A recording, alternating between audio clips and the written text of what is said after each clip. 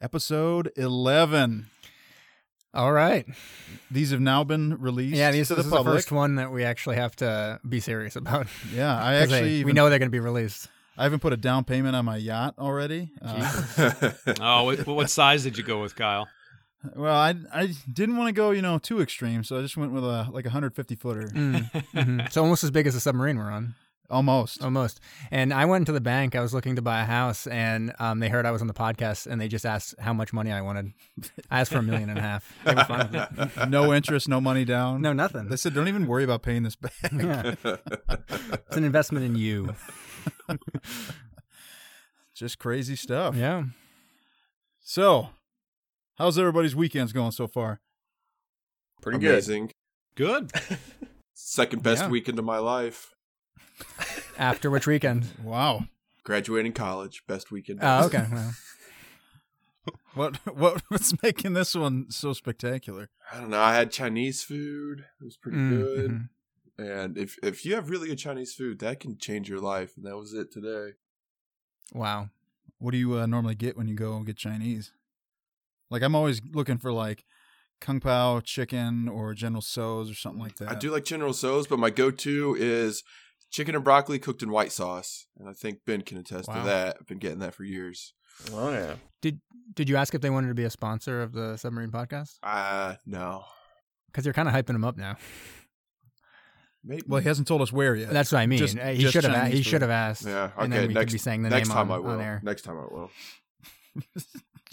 Just hand him a flyer. Be like, hey, have you heard of this? Be like, no. Well, it's pretty big. Alrighty. How about you, Brom? How's your weekend going? Pretty good. I had to babysit my brother's kids, so something I don't typically do a whole heck of a lot. I can't imagine you handling children. Yeah, it's pretty awkward, but we made it through. More people to man the sub, really. That's true, and we handle the engine room at the least. Brother and I celebrated my birthday then when I brought him back to his house and played some Jackbox Party Pack 4. Some good stuff. Don't know what that is. It's fun. It's a pretty fun party game. All right, there we go. And Zach, how about you? Huh? All right, cool weekend. Yeah. No, it's been I agree good. with Zach. That's basically my weekend too. Hung out with the girlfriend. We saw Game Night with some friends. That was a funny movie. Went to a board game bar, which was fun.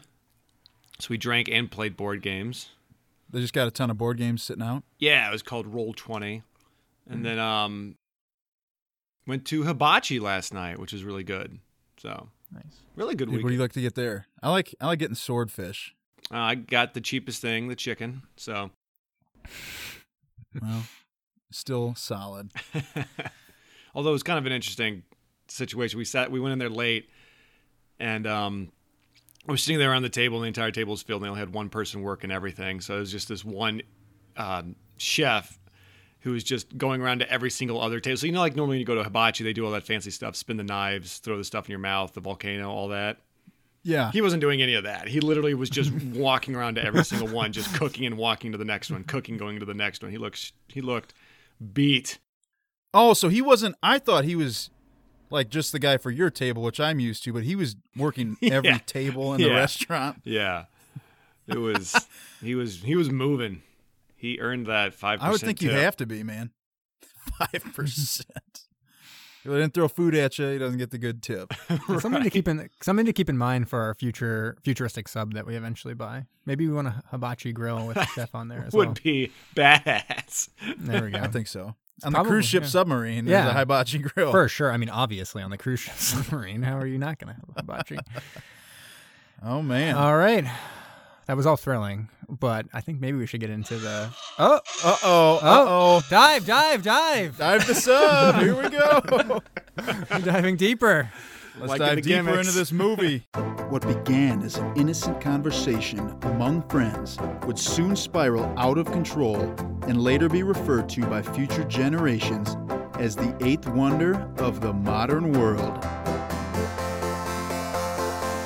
Mac East Second Floor Studios takes you on the journey of your lifetime as your captains, Alex the Thoughtful, Jamie the Brain, Kyle El Capitan and Zach the Backbone present Submersion.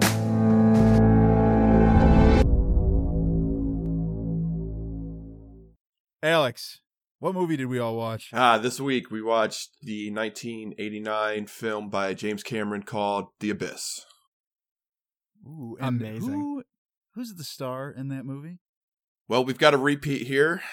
It's Ed Harris. Woo! There we go. Yeah, he's back. Definitely top billing here. In Phantom, maybe you go David Duchovny.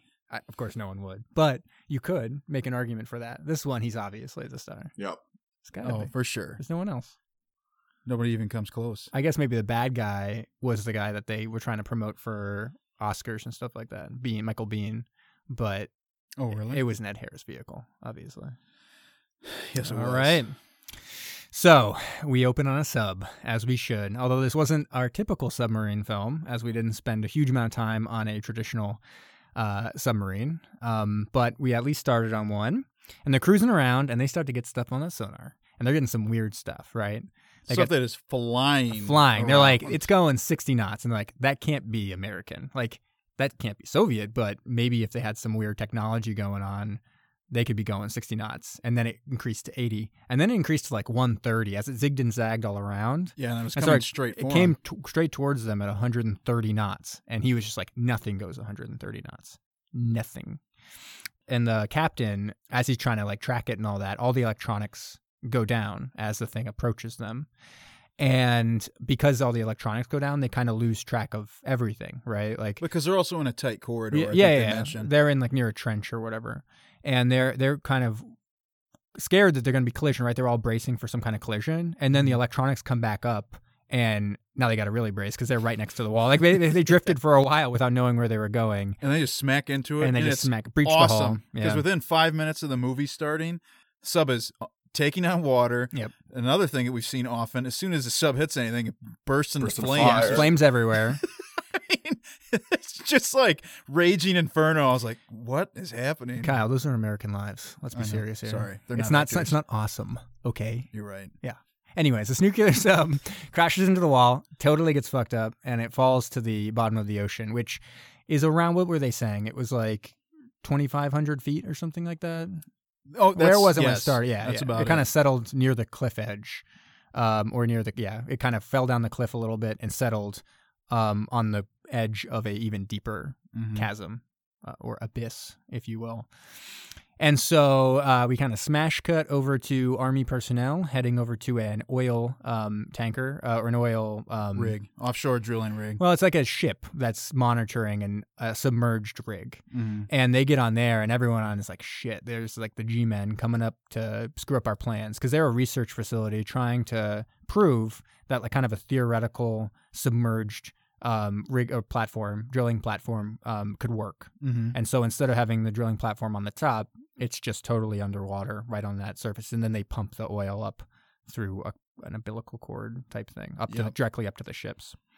And so they get up there, and basically the person who's running that whole thing for the oil company is like, yeah, no problem. We could definitely help with salvaging the salvage mission of trying to find survivors of this sub disaster. And everyone else, all the scientists and stuff, this woman, Lindsay, she is like the person who designed all this stuff, and she's like pissed, obviously. She's like, you're using my baby, or all the people who are supposed to be running my baby and the thing that I designed to go on this mission that has nothing to do with proving its worth. Right. And you're going to screw it up. And granted, she was right. Oh, yeah. And so then we cut over, and then we see our main man, Ed Harris. Looking beautiful, cut abs. We open with a totally shirtless scene. He's got his dick out, but not even because he's the captain, just because he's Ed Harris. And everyone's like, yes, that's okay with us. And so he gets a phone young call. And spry, really. Yeah, he's 39, 38 at this point. Is that right? Yeah, I looked it up. He looked a little older than that, but still young and spry. Yep. Got most of his hair. Yep. So he gets a phone call and it's basically like, all right, we got to take this whole crew and we got to go help find the submarine. Yeah. But he's kind of, upset. He's like, we are oil workers. We don't have experience, salvaging submarines. It's basically Armageddon. It's the exact same plot of Armageddon, except like instead of being in outer space, they're 3 miles under the ocean or whatever. It's like, we're oil drillers. We can't do this. And they're like, well, you better. And then eventually it's like, we're the only ones who can do this. It's like, that's true. Yes. But this came out before Armageddon. That's right. Yeah. They probably watched this and were like, we need to get Ed Harris in here now. And they're like, well, he's a little too old. It's like, well, find someone who just like that. Bruce Willis, get in here. Yes. You're also bald. You can do this. And so he's a little pissed. He doesn't love the fact that these SEALs are going to come down there and mess with his crew, but he agrees because he's beholden to this oil company. And so they start their way over to the sub, and down comes, he's like, at least I don't have to deal with my ex-wife, right, guys? Right. Phew. And then all of a sudden he gets a little, phone call or whatever again. And it's like, I'm ready to dock, and it's his ex-wife, Lindsay. And he's like, damn it. Well, not ex-wife yet. They're in the middle of a divorce. They're heavily separated. Yes. Not finalized, but pretty much there. And he's like, damn it, now I got to deal with this too. So she's got all the SEALs on board. They start docking, and she basically goes through a little exposition of being like, we're normalizing our pressure, and it could go totally bad, so make sure you don't have any tremors or you'll go insane. And everyone's like, we're not going to go insane. And like 5 seconds later, you see like the shaking of a hand. It's like, oh, he's going to go insane. Like, yes. Michael Biehn's going to go insane. But so then they're like, also Ed Harris and his crew, there's some kind of just video of them moving over to where they need to be. And there's this really long drawn out scene of them singing a song. Yeah, you would have thought with a 2 hour, 50-minute film, they might have found time to cut that one. Nope, leave it. Now we got to hear them sing this entire country song. Oh man. Not that I'm not going to say I liked this film and stuff like that, so fine. It's not like Voyage to the Bottom of the Sea or whatever, where if they sang a song in that, I'd be like, I'm out of this. Like, no effing way. Am I going to sit around for this thing? But it was pretty funny that they ended up doing that. And so, I mean, then everybody's on the rig, and we start to see, the little bickering between Ed Harris and Lindsay. Ed Harris's character's name in this movie is Bud. But I will or probably Virgil. Virgil. Don't call him Virgil, though. I'll probably only refer to him as Ed Harris. But for sure. But yeah, Lindsay and Ed Harris they're arguing, bickering really like Agent Red, like with Dolph Lundgren. It was almost the same situation. It's like, at least I don't have to see my ex-fiance. And it's like, you definitely have to see your ex-fiance. It's like, damn it. And then they argue for a while. And he's still wearing his ring, which becomes important later in the movie. Yeah, it's definitely a Chekhov's wedding ring of sorts. And she's like, you should take off that ring. And he's like, okay, I will. And he throws it in the toilet. He's like, damn it. And then he fishes it out of the toilet. So his hand is literally blue the rest of the movie for the entire film. And he puts back on his wedding ring. Yep. So they get to the spot where they need to be, and the SEALs are like, okay, it could be radioactive because it could have been a breach of the reactor, and we got to be careful. And there's some like grumbling from the crew, but they're all getting triple pay, so they seem like okay with taking that risk. And they split into, naturally, I'd be like, what? No way am I going close. I'd be kind of like that hippie guy. Oh, yeah. Like, no way am I going near that thing. The guy who has a pet rat. Yeah. Yeah, another pet rat. 2 movies, we got pet rats. That's true. K-19. Oh, but before they do this dive, they also have a scene with the rat. Oh, yeah. Where they show this liquefied... I don't even know how you really describe it. It's breathing liquid. Oxygenated liquid. So it's like... So you can breathe... Fluorocarbon or something. Breathe it in, and the important thing here is this is for, like, really deep dives, so your chest doesn't cave in. Yeah. And you're able to breathe. And this is a real thing. They actually, and that was a real scene with the rat. The rat actually breathed that liquid in that scene, and it was censored. They had to cut that scene for British release because they don't allow animal cruelty in the films that are released there. So they deemed that animal cruelty, and they cut it. When you first watch it, you're like, oh, this is some kind of weird sci-fi thing. But I was like, no, that's real. Like I looked it up. Crazy. Real crazy. But yeah, and that's also Chekhov's fluorinated and oxygenated liquid as well, because that's going to come back. Mm-hmm. And so they kind of split into a few groups. Lindsay's out there in one of the submersibles taking pictures of the sub, and there's 2 teams that go in, and really you get pretty quickly a picture. It's phase 1 of all this stuff, and you get a picture of what they're really trying to do. Like they beeline for the secret codes and grab those from the sub, because really they just don't want a Russian sub to come along and get certain. Because they think a Russian watercraft may have sunk this. Yeah, something that was Russian would have actually sunk it. So they grab the codes. Ed Harris and his crew with one of the SEALs, they go in the back way, the breached hull, and they see a whole bunch of dead bodies. Mm-hmm. And one of the guys starts to freak out. So Ed Harris is like, stay here. I'm going to go in. You just stay here. And as he goes, an alien? Should we just say it? I mean, basically, it's an alien. Yeah. An alien fucking comes up to him. That's what movie we're in. It's not. May have thought, oh, James Cameron. Maybe this is like Terminator or some kind of like action thing or whatever. Nope, alien. This is an alien. Like an angelic alien comes up to this guy, and he still freaks the fuck out, even though it's like, this beautiful angelic alien. Oh, yeah. Definitely creepy. But like Right. and he freaks out and like smashes up his oxygen tank and starts to breathe pure oxygen. So he goes into a coma.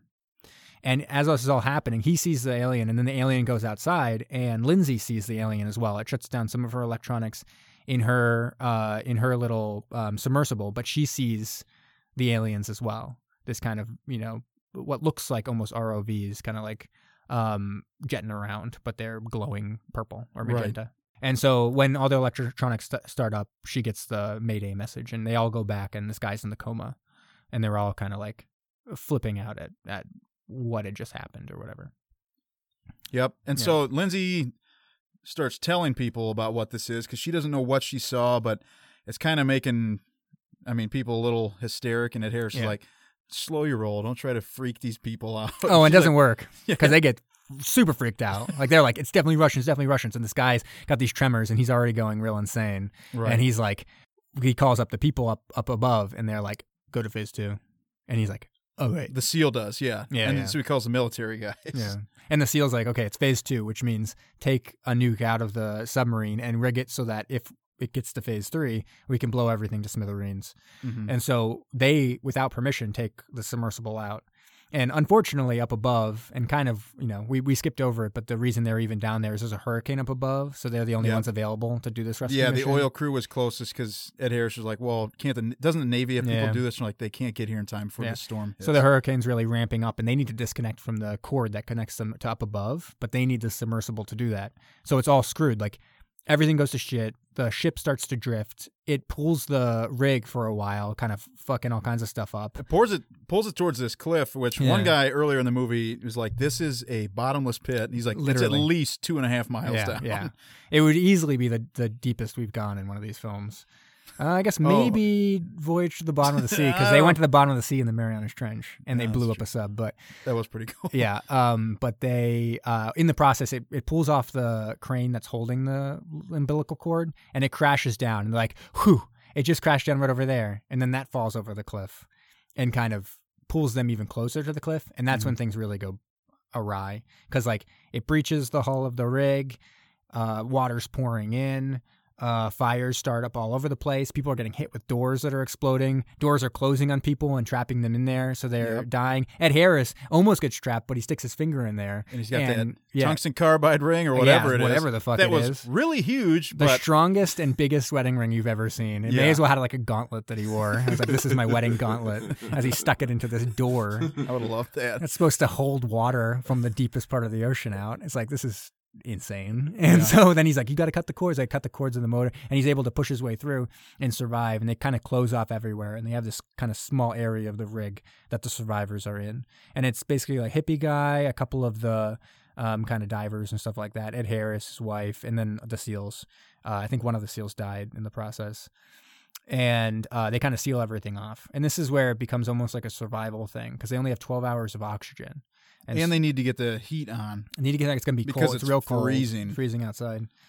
And so Lindsay in the process, like, okay, I can get some of the external air like stuff hooked up to the inside filters and all that, but I need to go outside. So she goes outside with one of the ROVs, and while she's out there, she literally gets to like touch one of the aliens. The aliens come by. It basically looks like a little submersible. It also looks kind of like a dick. I mean, we don't have too many dicks in this one. Ed Harris had it in the beginning, but then he's like, I'm going to put this away. Don't worry about it. The SEALs are here. I can keep it in my pants until they're gone. But that looks like a little dick kind of floating around in the ocean. I was like, that's weird. Yeah, it did.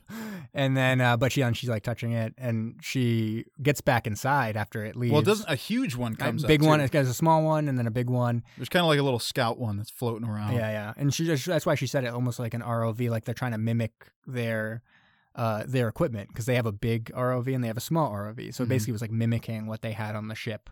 And so she gets back inside, and it's like, guys, there's legitimately aliens here. And she's like, leaps straight there. She's like, they're aliens from outer space, and they are down here, and I am interacting with them, and they're beautiful, and you guys can all fuck off because we shouldn't blow these things out of the water. Right. And the seals are like, we're going to blow that out of the water. Well, yeah, because they're all starting to lose their mind. Well, the main guy's really losing his mind. As she's describing these aliens, he's literally like cutting himself with a knife. Oh my gosh! He's Yeah, just, it was like, cutting crazy. himself. I was like, what the fuck is that?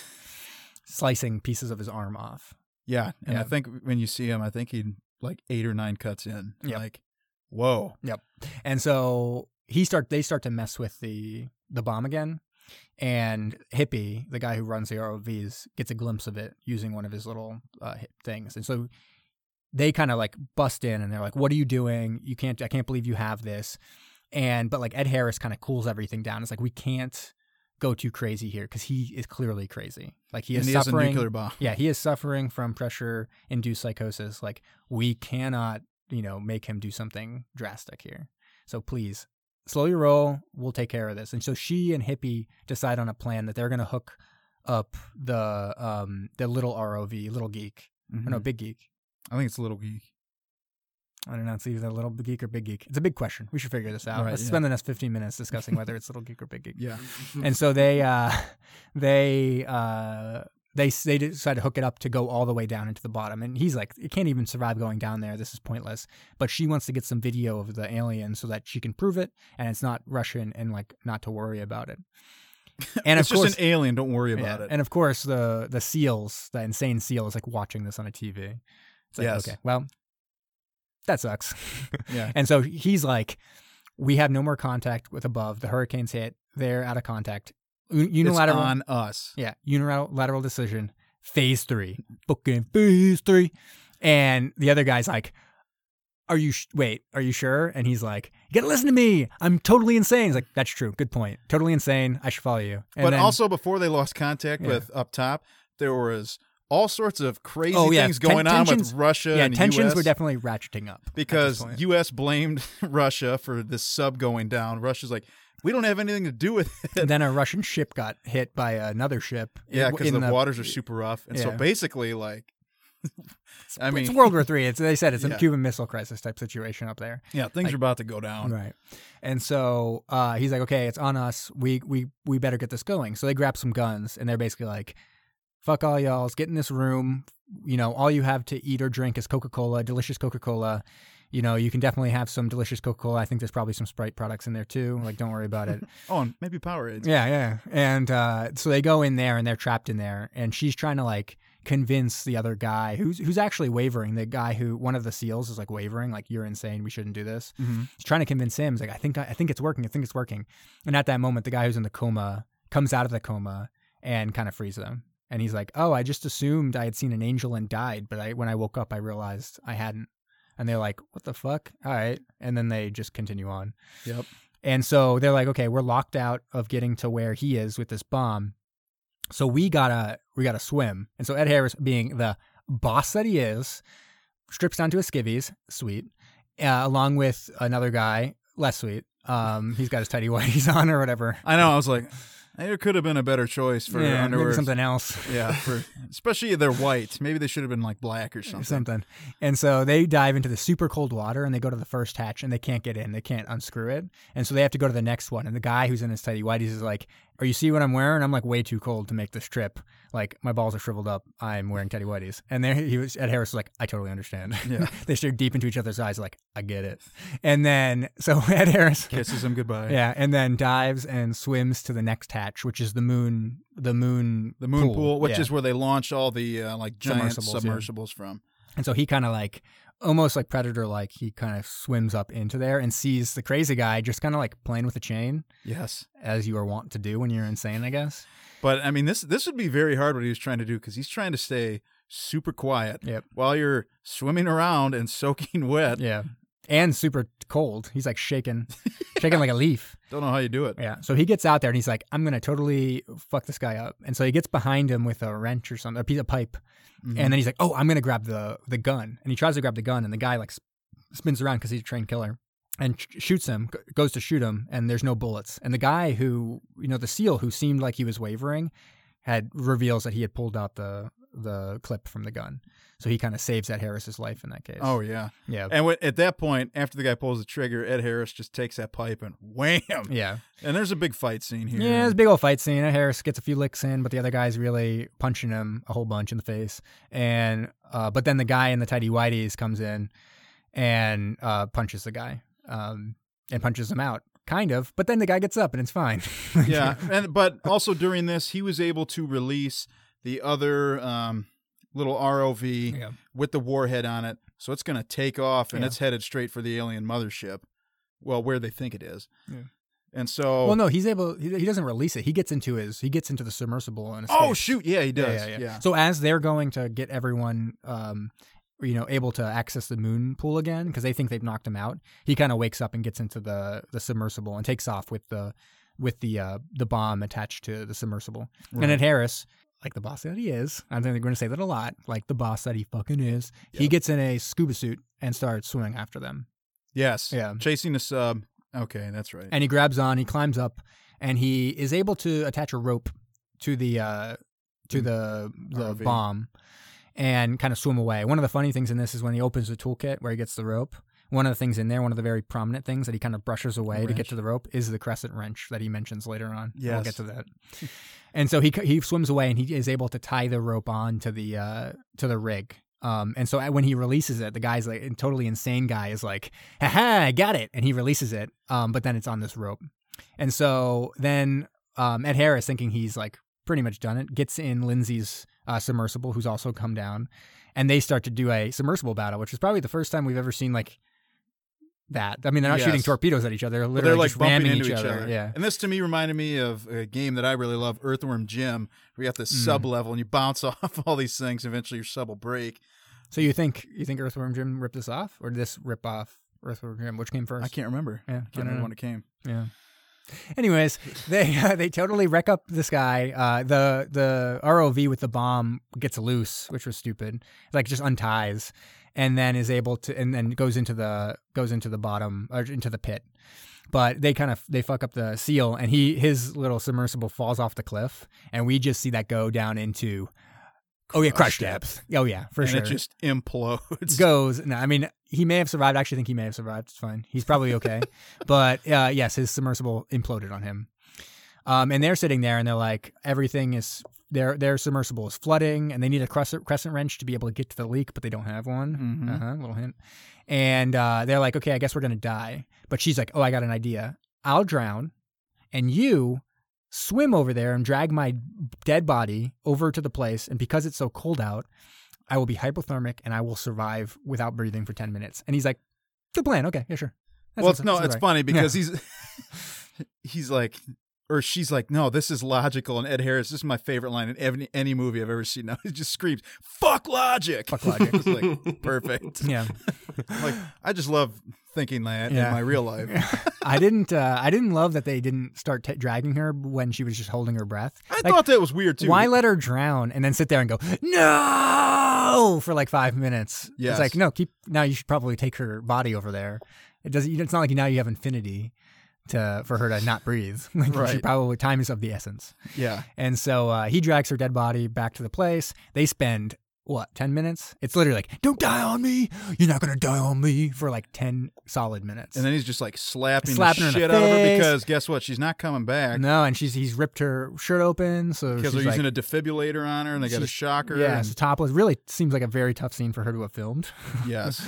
And, but then she eventually wakes up. I was like, oh. After he screams, he's like, "Don't you die on me, you bitch! You've never given up on anything." Yeah, slapping her in the face, all kinds of stuff. And then she wakes up. I was like, "Whoa, that's crazy!" And so, okay, so we got 2 minutes to get through the last hour of this film. That's fine. We're fine. We're doing fine. I mean, in a real movie, in a different movie, they would have ended it here, right? You think? Well, they would have still had the bomb tied up, and then this would have been the end, kind of. They've stopped the bomb, they've saved her life, and blah blah blah. Anyways, he needs to go down and defuse this bomb. So he gets into the suit with all the liquid in it, the breathing liquid. Yeah, and he starts to breathe, and he can't talk, so he's like typing. It's basically like texting, but way back when. Right. He's like, I'm not a very good typer, and sometimes it like actually looked like typing. He's like U instead of a YOU. I was like, holy shit, he's inventing texting. He is. I was waiting for an emoji to pop up. Like, so sad face. Like, so they have to reprogram the other ROV, so it's going to follow the same path, and all he has to really do is hold on, and he's super weighted down. So as soon as he goes off that cliff, he is going to drop like a rock. And they have a really long sequence where they're kind of just like trying to talk to him so that he can survive. Because even the ROV that's taking him totally implodes. Yeah, because he's down at like over 18,000 feet and dropping still. I mean, easily the furthest we've gone where they've definitely noted how deep they were. I'm not even sure we could ever get deeper than that. No. And so he's surviving somehow, and he's able to text with them a little bit, kind of say that he's doing okay. And they send down the instructions, and he's able to disarm the bomb. Yep. Disarms the bomb, and he's sitting there. He's basically like, time to die. Death day, birthday kind of. Yeah, he's like, I knew this was a one-way ticket. Yeah. And he's like, okay, everyone else, suicide pact, right? Yeah. And they were like, what? And he kind of sits there, and then the glow starts to happen. The glow that we become very familiar with as an literal alien this time, with like arms and like a looks face and the three-prong hand. Yeah, comes over and is like, "Hey, what's up?" And I love this about the '80s, where there were some of these films that like you wouldn't necessarily expect. I mean, The Abyss you might expect it, but you wouldn't expect it to be like so sci-fi. Mm-hmm. And then you watch it and you're like, holy shit, this is like for nerd alerts. This is like for real nerds. It's kind of like John Carpenter's The Thing, where like it opens with a spaceship crashing to Earth. And I was like, first time I watched it, I was like, wait, what the fuck is this about? I didn't know it was about aliens. Oh, yeah. And so he holds this alien's hand. Oh, geez. Hold on. We're really close to the end here. Okay, yeah. Another warning. That's all you get. Yeah. All right, so anyway, they take him down to the mothership. Yeah. They're like, your planet sucks. You guys are always trying to hurt each other. It's like a Captain Nemo type situation where they're like, humanity sucks balls, we're going to destroy it. And there's these giant tidal waves. That are like hundreds upon hundreds of feet tall, and they're about to crash in on all the seaboard. Yeah, we didn't even mention the fact that earlier they controlled a bunch of liquid to make this like water worm that went through the whole rig, and they were like, what the fuck is that? So they know they can control water that way. And so they're controlling these waves, and they stop them right before they get there. And everyone's like laughing, like, ha ha ha, that's crazy. And I would have been like, what the fuck is happening? Yeah. The world has ended. Thank God I don't live on the coast. Yeah, East Coast elites, am I right? Deserve it.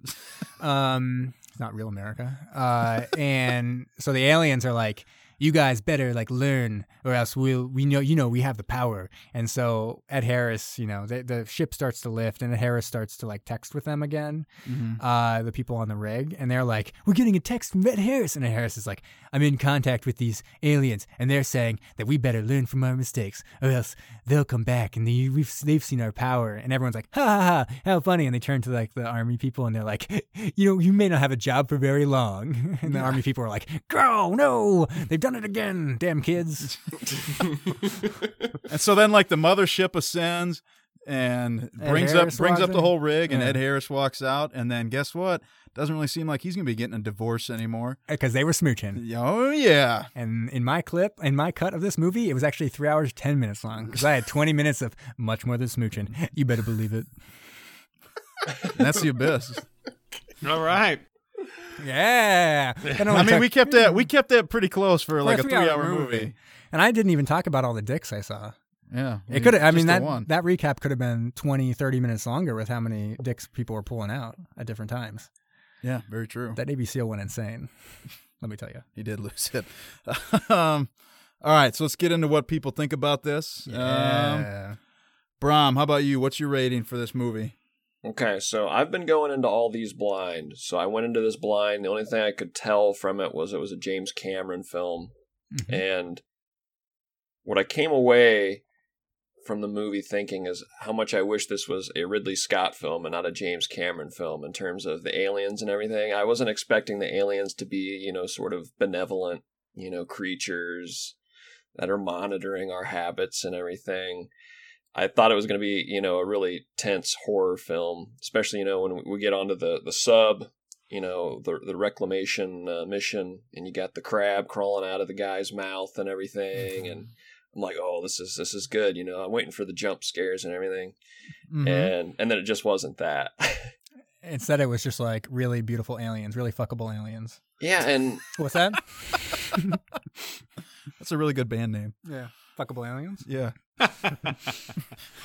and so ultimately, the movie, I felt like they could have took the aliens out almost entirely. You know, we always have the question, could this movie have survived without a sub, or, you know, those kind of questions. Like, this movie could have definitely survived without the aliens, and you could have shaved off an hour, hour and a half, and had a really good movie. And I think, as, you know, Jamie was alluding to, you could have ended the movie almost when Ed Harris resuscitates his wife and, you know, defuse the bomb, or whatever the conventional, you know, end of the movie would have been.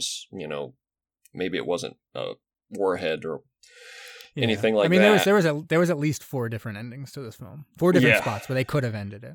Yeah, so it just ended up being too long, and it's just not something I see myself watching again. So I'm going to give this a 6.5. Mm-hmm. All righty. 6.5.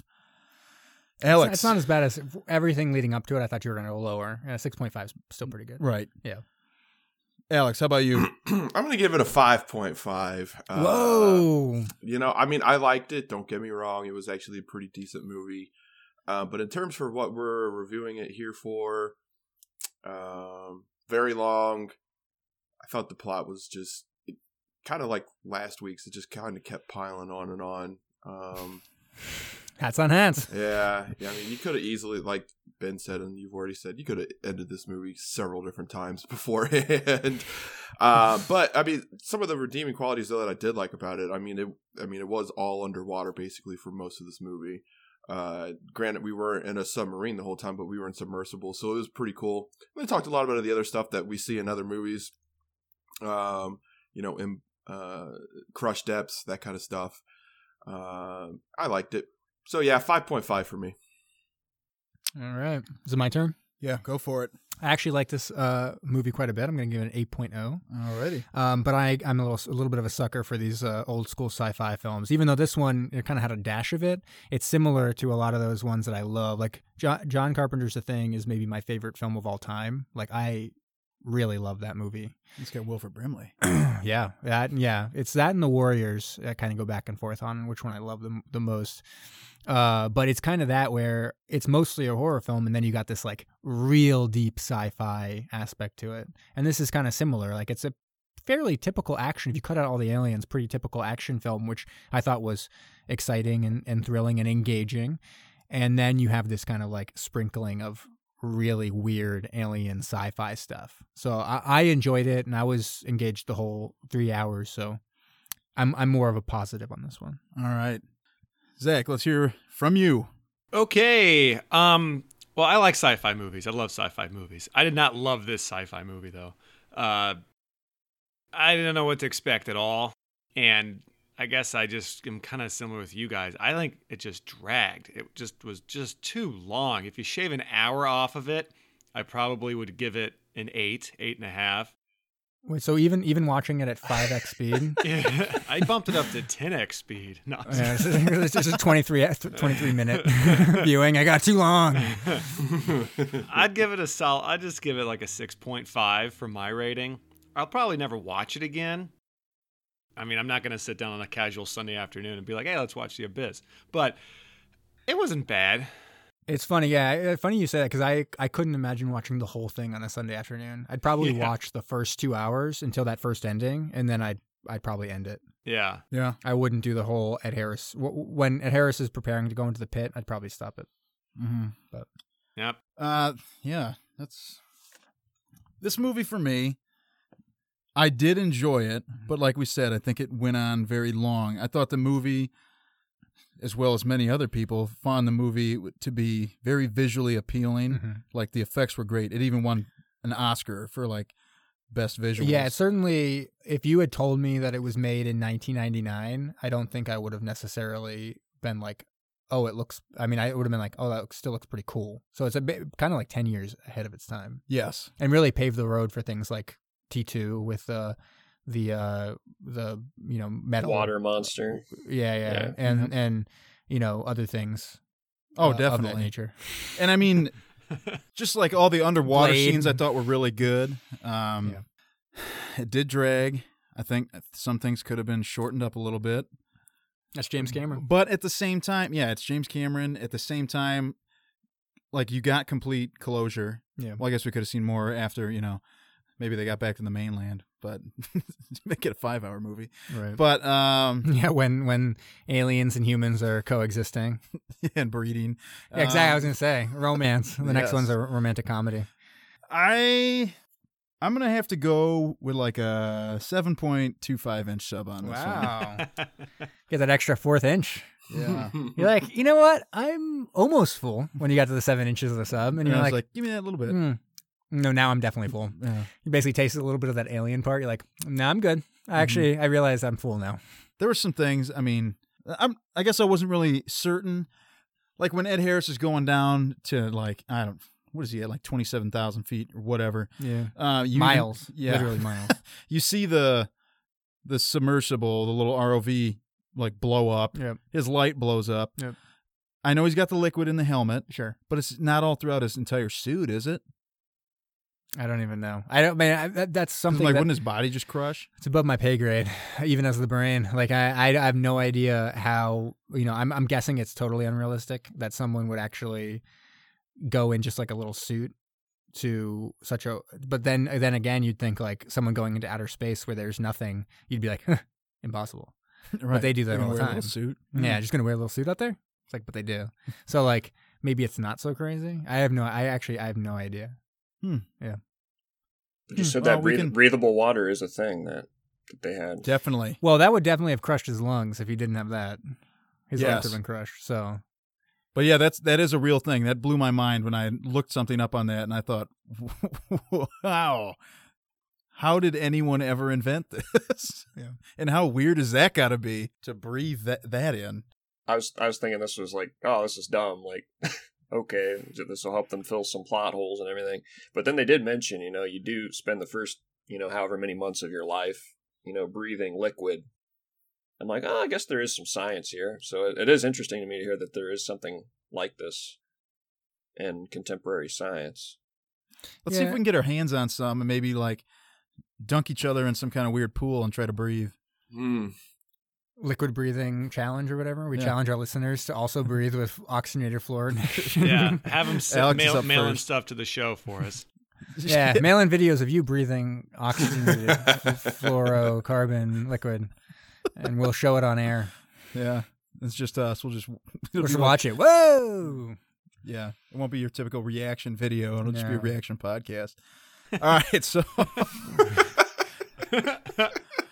let's get moving on here. We're gonna do some This trivia. movie has a lot of very good trivia. For sure. Jamie, take it away. I usually try to do 5 trivia. I have 8. That's how much trivia I'm glad you can't shorten it up with this one. Yeah.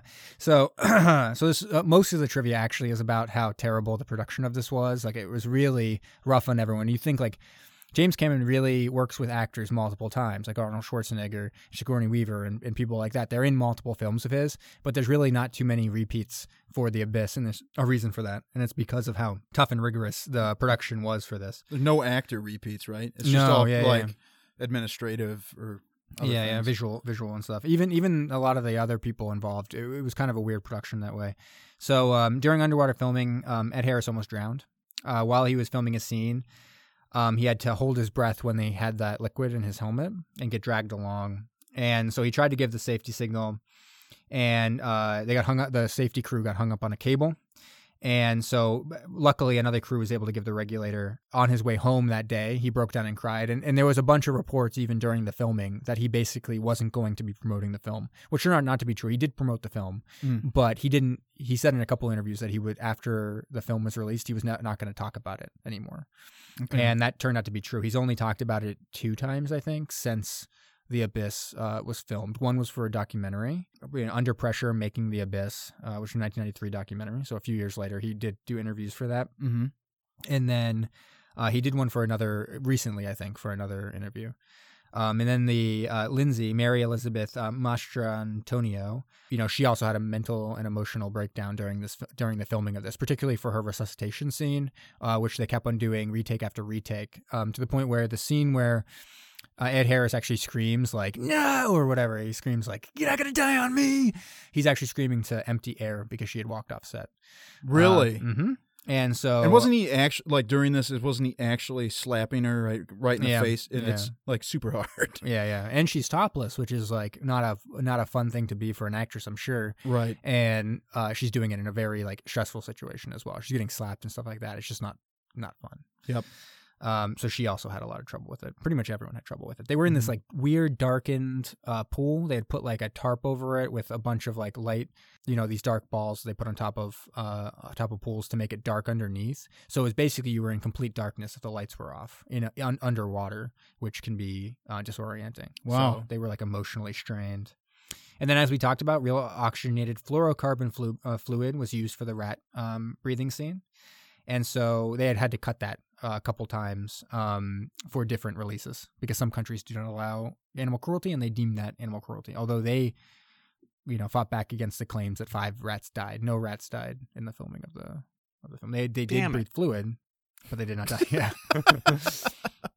For all you rat haters, sorry. Yeah. I think you might have just tore into one of Zach's facts. Maybe.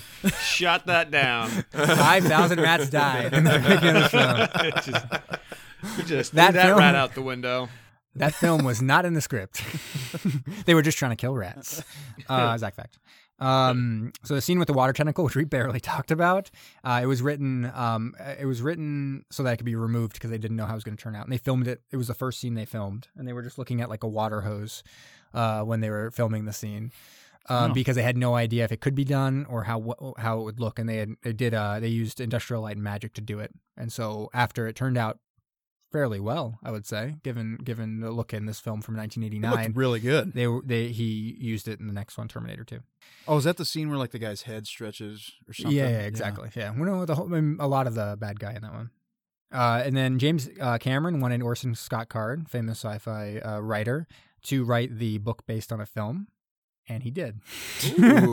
So he actually made the book, and he wrote 5 chapters which preceded the action of the film before the film actually started going. Okay. So the actors, Ed Harris and stuff, could actually read like background stories written by like one of the most famous writers. On their characters? And yeah. Oh, wow. So they used that to develop their characters. Did he finish the entire book? He did. It's released. You can get it. Oh. You can read it. He said working with James Cameron on that was one of the worst experiences of his life, which seems to be a theme with James Cameron. Yeah, with this movie. Yeah. At the end, you may have noticed Captain Kid Brewer Jr. Had a in memory of or thanks to notation at the end. He was one of the characters in the film. He killed himself before the film was released, and he had been part of James Cameron. I mean, he'd also been in James Cameron's first directorial venture, Piranha Part 2: The Spawning. And yeah, so there'd been misreporting that he had died in a diving accident because he was actually a semi-professional diver, but he actually had killed himself. This is a kind of a funny one. I wanted to add this. This was probably one I could have cut. But Ed Harris, because of his strict diet, demanded cabbage as a snack during filming, which caused lots of problems, let me tell you. To the point where one time he farted in his suit, and it was so bad that he actually puked in the suit. No. And they had to service him and clean it out. It took them hours, and they lost all kind of filming time, and James Cameron was pissed at him. Well, that reminds me of... you guys see, I can't remember which Jackass movie it is, but they have that suit where they got the funnel, and it goes into like a mask that Steve-O or somebody's wearing. Yep. And everybody just starts like vomiting when they put that on. So that was Ed Harris. That's actually how Jackass started. They were following Ed Harris's career, and they were like, we got to do all these things. Yeah.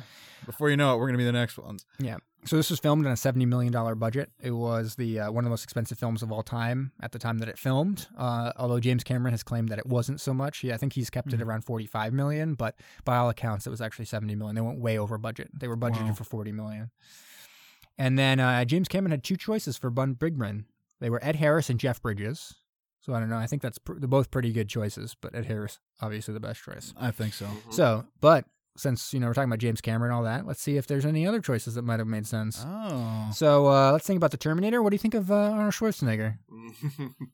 No. Not going to work at all? No. Especially when they're like, you can't take out this Navy SEAL. He's a killing machine. You're like, wait, have you met me?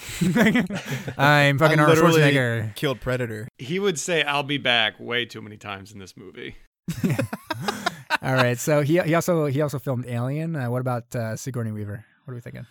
For the wife? For No. Lindsay? Oh, Come for on, Ed Harris. Let's not be sexist here. He is Ed Harris. She is Ed Harris's character, and the guy is the scientist who's designed the whole thing. Okay, so would Ed Harris still be in it?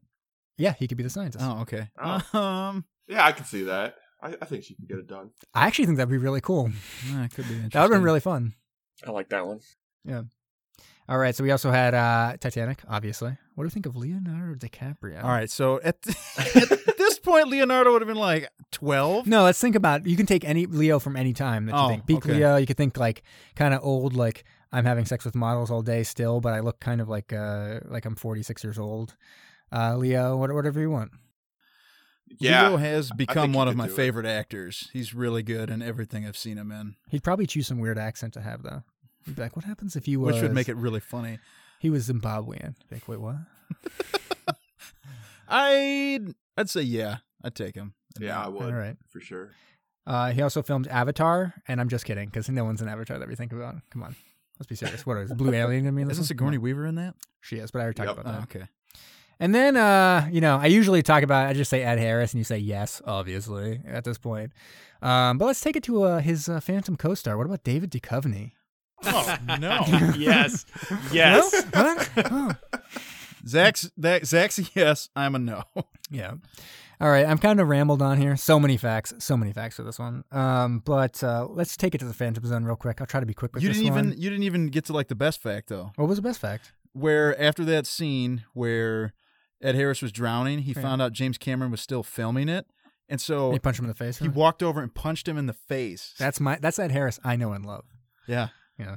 And before there was something I said where I was like, oh, I can't imagine Ed Harris in this movie as an action star. But Ed Harris at this age, I could imagine as an action star. Yeah, he is. All right, so I'm going to take this to the Phantom Zone. Let's engage the Phantom. Engage the Phantom. Phantom's engaged, sir. Now, obviously, we could just get Harris to go to Phantom. That would be no fun. It'd be way too easy. Too easy. It's not a challenge. No. So let's go from J. Kenneth Campbell. He's DeMarco in this film. And he was also the bad guy in a film called Operation Delta Force 2, Mayday. So the second in the Operation Delta Force classic series that everyone knows and loves. Now, you would think they had been done with sub-action with that second film. You'd be wrong. Because the third Operation Delta Force also was about submarines. Operation Delta Force 3, Clear Target, also had Gavin Hood in it, who was in both of those in the series. Now, in that third film was Mac McKinney. He was in Clear Target. He also became, weirdly, the main character of the fourth in that series. He just switched characters in the fourth Operation Delta Force and became the main character. Love it. Whatever. But he was a soldier on a bridge in Godzilla, the 1998 film. Soldier on a bridge. Now, you may be wondering why I'm saying Godzilla 1998. Why not just say Godzilla? Oh, you'll see.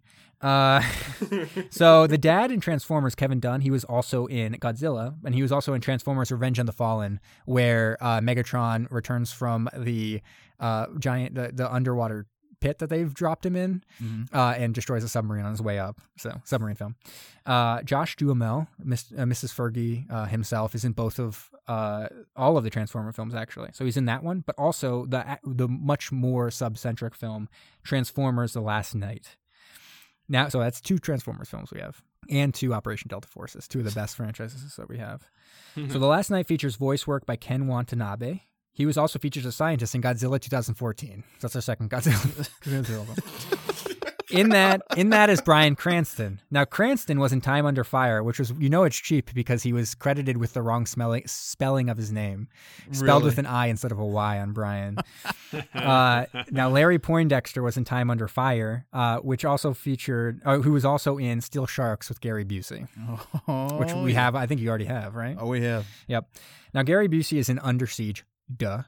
And but that also features Glenn Morshower.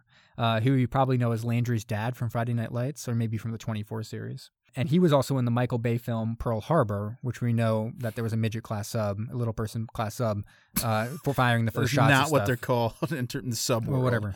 But so that's 3 Bay films, but who's counting? And then in that film is our boy Willie Fitchner. Don't you worry about that. Way. And Willie Fitchner happened to be in a little film called Phantom. Ooh. Hope you enjoyed that adventure. Loved it. 2 Operation Delta Force films, 2 Godzilla films, 2 Transformers films, 3 Michael Bay films. That was the best one. It's beautiful. It's beautiful. It's my masterpiece. Actually, I got another thesis on that one. I have a new doctorate. It's in this. The Phantom Zone. The Phantom Zone. Just submit that to like some kind of journal. Yeah. See what'll happen. Yeah, Phantom Zone. Big look. I've linked every sub movie to Ed Harris's The Phantom. Every single sub movie can be linked to another sub movie. Don't worry about it. It's simply amazing. Now I'm tired. We'll let Jamie rest up real quick. I gotta smoke a cigarette over here. Hold on. Yeah. And I'm going to take you guys into subs worldwide. Woo! It's subs world wide. And so I went with after hearing some of Alex's news from the other week, I was like, oh, I haven't done a Chinese sub yet. Why don't I do a Chinese sub? And Alex said that Japan was able to discover it because the sub was so loud. So I was like, well, maybe it's this new type of sub, but it's not this sub that I did. So this is the Chinese Type 094 submarine, also known as the Jin class. It's a ballistic missile submarine, and there's not a whole heck of a lot known about them because they're a little more secretive with their military technology, sharing with the U.S. and the world. So these were first spotted by satellite imagery in 2006 at a Chinese submarine base. I would try to pronounce the name of the base, but I would probably sound like I'm doing something offensive. Yeah, so pretty offensive, probably. I'll just say that. There's 4 of them currently in operation as of 2015, and they're looking to have up to 8 by 2020. So there's probably more in operation right now. And these subs are mainly used as a nuclear deterrent, much like those French submarines I talked about before. They carry 12 JL-2 missiles that have 4 nuclear warheads on them. And the missiles have a range of 4,600 miles. So that's pretty far. And it's also said that if they're patrolling like northeast of the Kuril Islands, the missiles could strike 3/4 of the U.S. Oh, wow. However, because of their lack of advancement or whatever, the subs are so noisy that American subs could find them like immediately. So, that makes sense. Yeah, it wouldn't be a problem. So they got 6 torpedo tubes, 442 feet long. When they're submerged, they can go greater than 20 knots. That's pretty good. Yeah. It's not bad for, we hear the U.S. ones and the Russian ones. They go pretty fast. They do. But it's pretty good for not the U.S. or the Russians. Right. Yeah. And so these things are as noisy as Russian subs from the 70s. Oh, wow. So I thought that this was going to be the one that was discovered, but I guess it was like the class before that was, discovered by Japan. Did you say this is the one that was discovered by Japan? This was not. Sorry. For some reason, I thought you were saying that it was a Japanese sub. I was like, wait, what? No. Okay. It's a Chinese one. Okay. So that's it for subs worldwide. This one's a little more secretive. Try to do some digging. Just let me know if you find anything on this one. Yeah, maybe our listeners in China can send us some top secret documents. Or maybe you probably shouldn't. We don't want you getting into trouble. Yeah, I guess if you do, we won't use your name. Yeah, we get an email being like, I'm risking my life with this. Like, oh, dear God, don't do that. Yeah, please. Oh, my God. We're going to read this on air. Please. Well, because you did this, I'm going to have to read it now. So that's it. All right. Alex, you got some news for us? Yeah. One of them, though, you almost spoiled it at the beginning, Kyle, when you said you ordered a yacht because there is now... Oh, I saw this one. Did you see this? I did. You can now buy a new boat. It's a yacht, but it is also a submarine. And Nice. Submarine yacht. It's called the Migaloo. I thought it was kind of a cool name. But for almost $1 billion, you can you can be the owner of one of these submersible super yachts. And they say, how much does it cost? Almost $1 billion. I thought you said $1 million. I was like, wow, like there's no, $1 billion. That's Like, not within my grasp, but Yeah. certainly. What would the other what would people's. the 30-year mortgage on that be? $1 billion sub. Let's figure it out right now. Yeah. However, though, Kyle, you said you wanted what, 150-foot yacht? That's extremely small compared to these, as they can be anywhere from 236 feet all the way up to 920 feet long. So that's a huge difference. That is what we're aspiring to. We want a 920-foot-long yacht submarine. Holy shit! I assume you need some kind of license to drive that. No. You would need a whole crew, I would imagine. Yeah. That's if you're spending insane. $1 billion on a boat, you are not gonna just take that out solo. Do they have windows on it?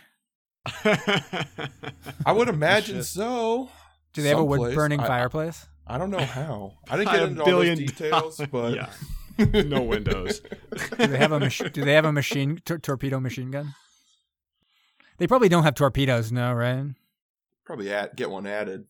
Yeah, probably on the black market or whatever, dark web. It's an add-on. I'll talk to my guy.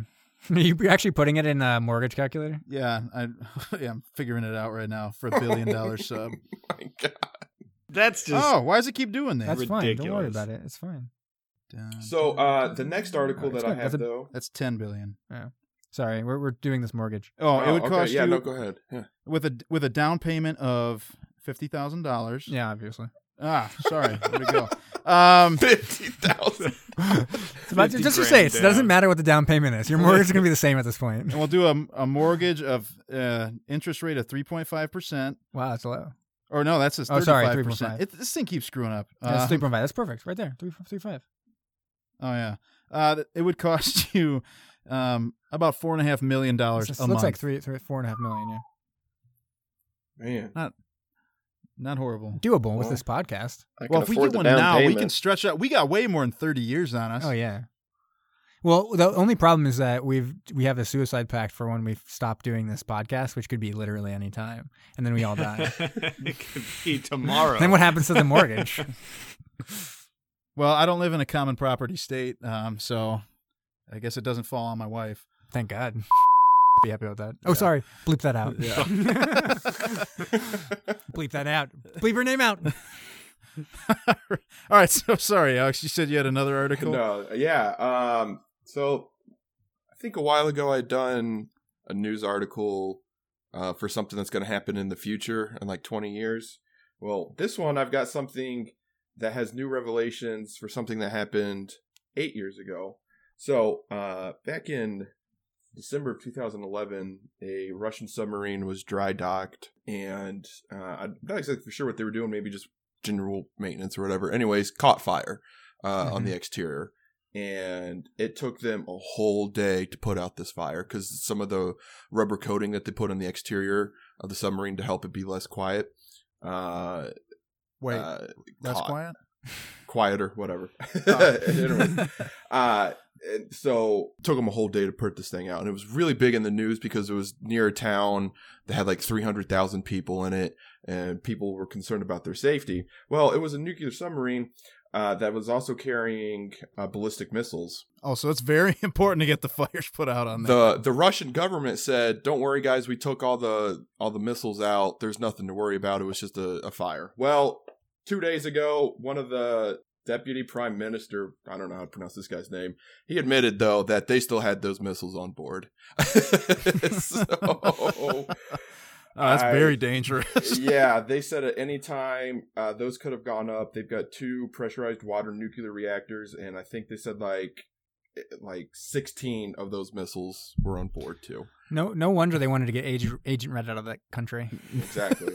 If they can't take care of that submarine, they can't handle Agent Red. I couldn't imagine, though, like being a firefighter, like trying to put out that fire for a day. For a whole day. Knowing that at any point, you're just obliterated in an instant. That's crazy. Good for them. They got it out. No one was injured except just the ship. So now I wonder, because we saw a movie, we've seen a lot of these. Yep. Maybe was it Hostile Waters, where they were worried about the nuclear missile shooting off if it got too hot. I wonder if that could have happened, or would it just blow up? I think that was Hostile Waters and K-19, but K-19 they dove when they started having the reactor. Oh no, that was a reactor meltdown. Yeah. So it would have been hostile waters that they were afraid that the missile would launch. Yeah. Huh. That's crazy. Well, thank you for the news. Not good news. Not good news, but it's sub news. Actually, the yacht's good news. That's great news. Yeah. For our aspirations, that's great news. And for all of the extremely mega rich who are listening to this, that's really good news for you. Yeah, let us get on your yacht sub. Yeah, we will do. You can hire us. You don't even have to hire us. Shoot, we'll just be on it with you. Yeah, Kyle will literally do anything. If you know what I mean. A live episode on top of it. Yes. Well, we've talked about doing a live episode from somewhere else, or maybe not live, but just recording in a different place. But we'll see if that happens. All right, Brom, what do you got for us today? All right, so got power rankings for us this week. I think it's the first power rankings, right? This is the first official one. There's a secret episode maybe that'll get released someday. But I don't know if that will. It won't. You got to tantalize the audience. You don't have to spoil it. So Submersion launched this past week, and our El Capitan has been pitching it as the best podcast you never knew you needed. Mm-hmm. All right, so that's a bold statement. So I had to do some fact checking. I dove deep and researched some of the most obscure and bizarre podcasts that the internet could muster. All right, so I'm going to present my top 5 podcasts you never knew you needed in a world without submersion, and then we'll debate if submersion is the number 1 now. Okay. All right. So number 5, we got Twisting the Wind with Johnny Pemberton. All right. So join comedian Johnny Pemberton through 97 episodes as he attempts to keep customer service representatives on the phone for as long as humanly possible. I enjoy that. I'm starting to. I'm still wondering whether this is a Zach Fax type situation. But this is real. I listened to an episode where he talked with a customer service representative from Costa Rica about sloths for a solid 5 minutes. Wow, that's crazy. It was pretty good. Number 4, The Worst Idea of All Time. That's the name of the podcast. I know this one. If you've heard of it? Yep. So this is Guy Montgomery and Tim Batt. They break down and review films, dedicating 52 weeks and 52 episodes to each movie. Year 1 featured Grown Ups 2. Year 2 showcased Sex and the City 2. And now they are a few months into Year 3, where they're discussing the movie We Are Your Friends, which is a lukewarm received Zac Efron drama. That was the one about him being an EDM music guy or whatever. They spend a year on each movie. Yeah. Each movie, yeah. Grown Ups 2 is no doubt one of the worst films I've ever seen in my life. So watching it for 52 weeks straight seems like straight torture. How long are these episodes? I think they're like an hour. Between half an hour to an hour. Yeah. Wow. Oh, good. Wow. Every week they watch it. That is dedication. Our format's wrong. No. There's one even worse than that coming up here. Okay. Let's go. Let's go to 3. Number 3, The 3 Virtues by the TTV Guys. Join host Masonic and our circulating panel of experts as they dissect the Lego Bionicle, figures, kits, and films. Spanning 8 years. 8 years, the TTV Guys have produced over 300 episodes. Oh my God. And Kyle, you're going to like this. I listened to one. Their intro music is Time Consumer by Coheed and Cambria. No way. That's awesome. Yeah. Favorite band right there. Not a sponsor. No, but I got tickets to see them this summer. Oh, Taking Back Sunday? Oh, yeah. That's going to be good. Yeah, I saw that. I'd like to go see them. Number 2, though, speaking of 300 episodes as well, number 2 on my list is just a few weeks away from hitting their 300 episode mark as well. Number 2 is The Pen Addict. Join host Mike Hurley and Brad Dowdy as they break down and review writing implements from around the globe. God. Started to listen to one of their episodes. They were talking about a pen that costs them thousands of dollars and takes up to a year to manufacture. No way. Yes. Now, I thoroughly enjoy pens. Like, I have this really nice pen that I use. This is not it. Jamie's looking at a pen in my hand. This is a regular pen. This is a regular pen. But I got it for free.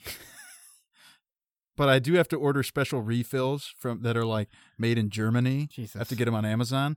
But That is hardcore. Wow. From somebody who enjoys a writing utensil, that is unrealistic. Maybe you could get on their podcast talking about. And if I showed them my pen, they'd be like, "Oh yeah, we know exactly like what this is. What Probably, like yeah. this is a garbage pen. Why would you ever use this?" I can't believe that gets beat. What's number one? Number one is a talking cast. All right. Oh, This is- like a play on a talking cat? Yep, a cult favorite podcast that ran for 2 years between 2014 and 2015. It has a perfect 5-star score on iTunes with 20 ratings submitted.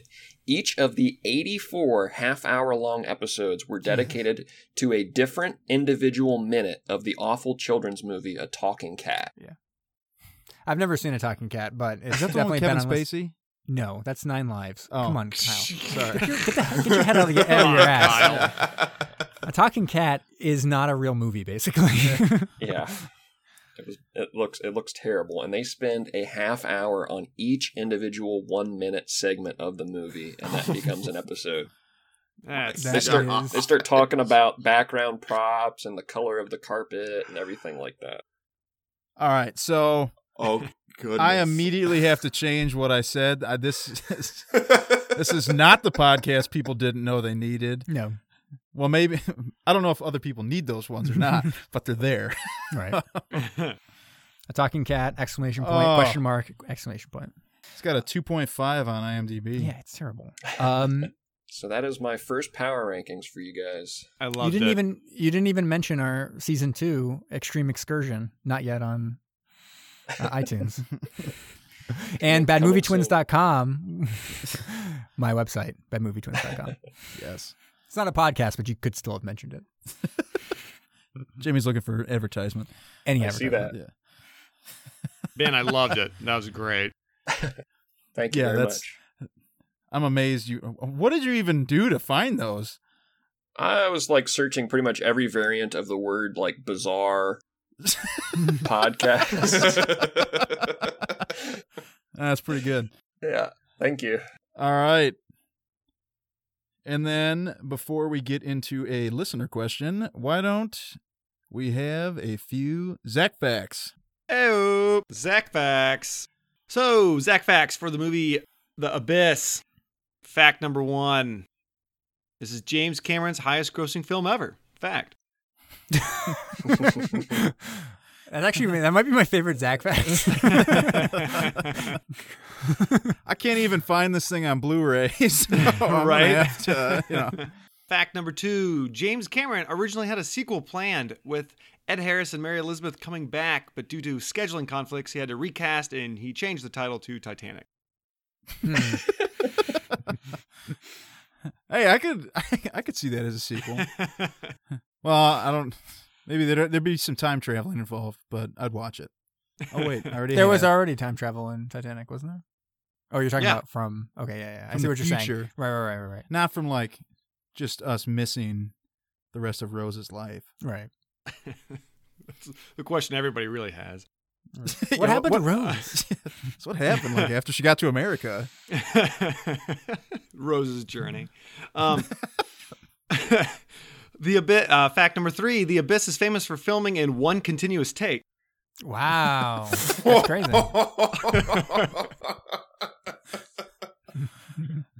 That would be hardcore.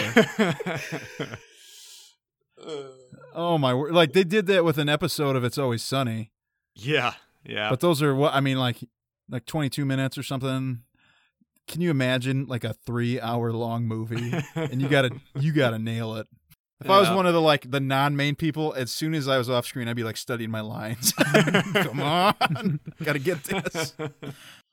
All right. The actor Todd Graff, who played Alan Hippie Carnes, he has musophobia, which is a fear of rats. Because of this, in the movie, every scene with the rat was CGI. Wow. So it took it from $40 million budget to a $70 million budget. Yeah. Yep. The CGI Those- rats. Pretty good CGI rat for 1989. Yeah, I'll say that. looked really real. Mhm. Here's an fact. Originally, the movie was going to be a comedy. It was going to have John Candy playing the role of Bud, and it was going to be called Uncle Abyss. but that was dropped quickly. Rick Moranis probably would have been hippie. Would you say? Oh yeah, Probably. Yeah, For sure. Yeah. I would love that movie. I'd like to see the cover art for it. All right, here's another fact, only a couple more. Originally, the movie contained a 38-minute sex scene, which gave it an R rating. But in order to get it back to PG-13, they had to take it out. They put it right back in for my dark web version of it. Yeah. Yeah, Jamie got the original uncut. Oh yeah. Wow, 38 minutes. That's a good one. Mm-hmm. It didn't say who was in the sex scene, though. Right. But it's, I think, Could have been the guy in the from what I tidy saw, 28 minutes of it was Ed Harris crying. So a little awkward. Maybe like a performance issue, and then he's in the shower crying. Yeah. But then he gets out and he's totally Ed Harris, so don't worry about it. Yeah. Wait, so 38 minutes of that one continuous cut is a sex scene? Yeah. For sure. Physically demanding. This is leading to the Zach fact where everyone didn't know that it was all improvised, that no one knew it was actually being filmed. It was just James Cameron secretly filming everyone. This is actually like a Big Brother episode. Yeah. Oh, man. Last fact. Here we go. Okay. The hardcover novelization of The Abyss by Orson Scott Card, which we talked about earlier, currently holds a 4.6 out of 5 stars on Amazon, with a first edition new version of the book selling for $1,300. That sounds like just like a real fact. Yeah, that sounds like it's real. Is that a real? Yes, that is an actual real fact. That's not a Zach fact. Get that non-Zach fact out of here. No, I like it though. If you sprinkle those in, I'll never know. Yeah, that's true. Yeah. I can tell. We'll start to believe it. Guys, what are you saying? Every fact is Zach fact's a fact. Come on. That's true. Sorry. All Zach facts are facts. Yeah, it's my favorite property of Zach facts is our truthfulness. And that's it. Wow. Awesome. I love it. I can't wait for that John Candy, rest in peace, remake. Uncle Abyss. Who could it be now? Who would it be now? It would be one of those other people from SNL or something. Seth Rogen. Seth Oh, Rogen. That's good immediately one. what I thought Good was one. Seth Rogen. Yeah, Seth Rogen. His laugh would echo in the sub. They'd be found immediately. It'd be like a Chinese sub. Yep. Oh my word. And so right now we got an email from a listener. That's and right. if you guys have any questions, doesn't even have to be regarding the movie. Particularly if it doesn't Just regard talk the to movie. us, please. Yeah. Somebody just please get at us. Find us on, Twitter, Facebook, whatever. And now it's time for a letter from listeners like you. Here it is. Longtime listener. In Star Trek Into Darkness, we see the USS Enterprise emerge from underwater in a dramatic violation of the Prime Directive. And he sent me a YouTube clip, which I've never seen this movie, so I was watching this totally out of context, and I was like, what on earth is going on? There's all these, like, indigenous people, and they're freaking chasing out. after him. Yeah, I know what you're talking about. Yeah. And so he says, this, by all accounts, makes the USS Enterprise at least temporarily some sort of submarine spaceship hybrid. What other submarine vehicle hybrids would you like to see in movies beyond the obvious submarine skateboard hybrid you would use deftly to transition to skateboard podcast you're going to start? I'll take my answer off of the air. No, you're getting it on the air. So he says, P.S., the USS Enterprise is also a modern example of a submarine with large windows. These windows are naturally made of transparent aluminum, which is obviously one of Captain Nemo's many inventions in 20,000 Leagues, which allows the Nautilus to be the technical wonder that it is. So he was trying to explain to us how these windows work, because we were kind of talking about how glass windows couldn't work. Right. And this may or may not be one of the other part of the Bad Movie Twins. Yeah. My twin brother. I If you think, couldn't tell. he just wants to be called, in quotes, the twin. Right. So that may be him. So yes, obviously the obvious answer to this question is a submarine skateboard hybrid. Because it only makes sense. So you want to have that submarine that you could then, so that skateboard that you could skateboard into the water, and then it becomes a submarine and presumably leaves you behind because it's a submarine. Yes. But what about you? What do you think? I really enjoy movies with submarine cars. Mm-hmm. I was watching, I think it was Kingsman 2, and in the first 10 minutes of that, we got a submarine car. Mm-hmm. Something, what would I like to see? Yeah. I'd like a sub-Segway. That's a good one. Yeah. That'd be real weird and not fun at all. I like that. I don't even know how you control it. I Just cruise along on the bottom. I think I probably want a rocket pack. The only problem with the submarine rocket pack is that it has to become a submarine, right? Because you're not really being surrounded by anything when you're just like rocket packing around like I do most days to work. But you just kind of like let the wind blow through my hair as I rocket pack around. But when you get into the water, you have to have it become a submarine. It can't be just one of those James Bond like handheld things, or else it's not really. Right. So then it has to somehow put like a dome around a you. Dome around you. Yeah. Probably of that transparent aluminum, I would presume. One can only presume. Obviously. How about any of you guys? What type of vehicles you want to see? I'd like to see a hot air balloon submarine hybrid. That one's great. I like that one a lot. Like, are we talking about hot air balloon or a Zeppelin? I was thinking hot air balloon. I'm loving it. How do Zeppelin you think you make it work? Too. Yeah, I that'd feel be like that would literally be a Led Zeppelin. Am I right, guys? I picture like the top part floating through the air, and then the bottom part's just in the water. But with some sort of mechanism. Dive deeper. We literally can. You could, but like a mechanism that you can extend and go deeper. That actually would be amazing. It just got this little thing that like goes into the water. Yeah. You just see this huge balloon floating along the surface. Yeah, they spend the whole time arguing whether it's really a submarine if part of it's above the water. Yeah. It's kind of like a ship with just one. No. It's a submarine. Yeah. We just have the thing up top. It's fine. It's still a submarine. I like that. Zach, you think you can make that happen? Like talk to some movie execs or something? And Yeah. I'll whip up a script, and we'll get it going for the next episode. Cool. I think we should really use my name Led Zeppelin as the name of the script, because then we can kind of piggyback on their popularity. Good.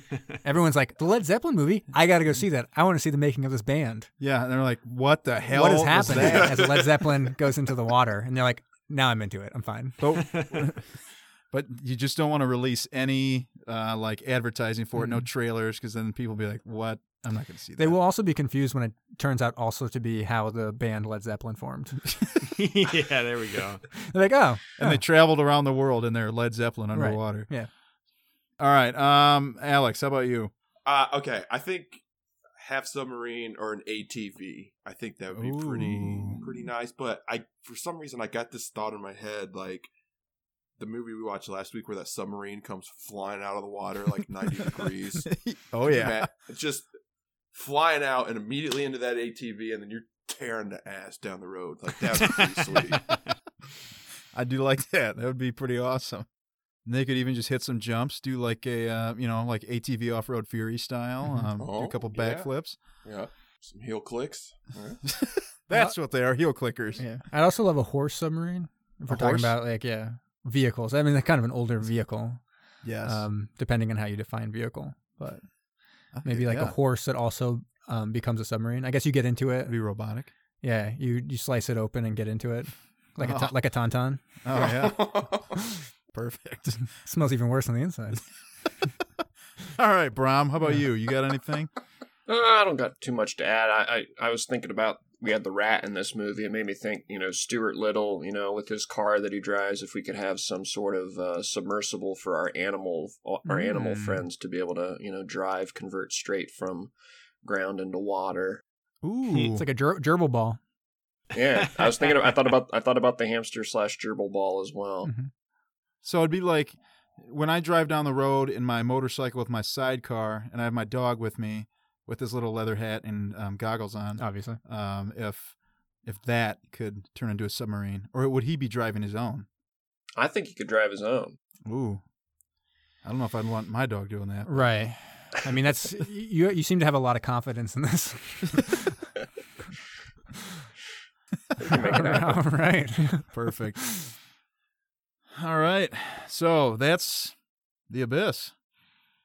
I loved it. No one else seemed to love it as much as me, but that's fine. That's fine. I enjoyed it, and the reason I gave it a 6.5 is because I still think it was a good film. I can't give it, I can't knock it for not being a horror film like I was kind of hoping it was being set up for. So it's still good, just a little long. I think we definitely recommend it, as we recommend all movies, even Agent Red. I think people could find something in it that they like. Maybe not the entire thing, but something. Yeah. They could probably stop it at some point if they wanted to. All right. But then you don't get that full Ed Harris.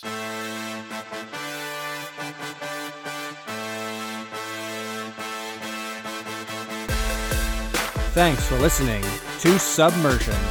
Find us on SoundCloud and follow us on Facebook, Instagram, and Twitter.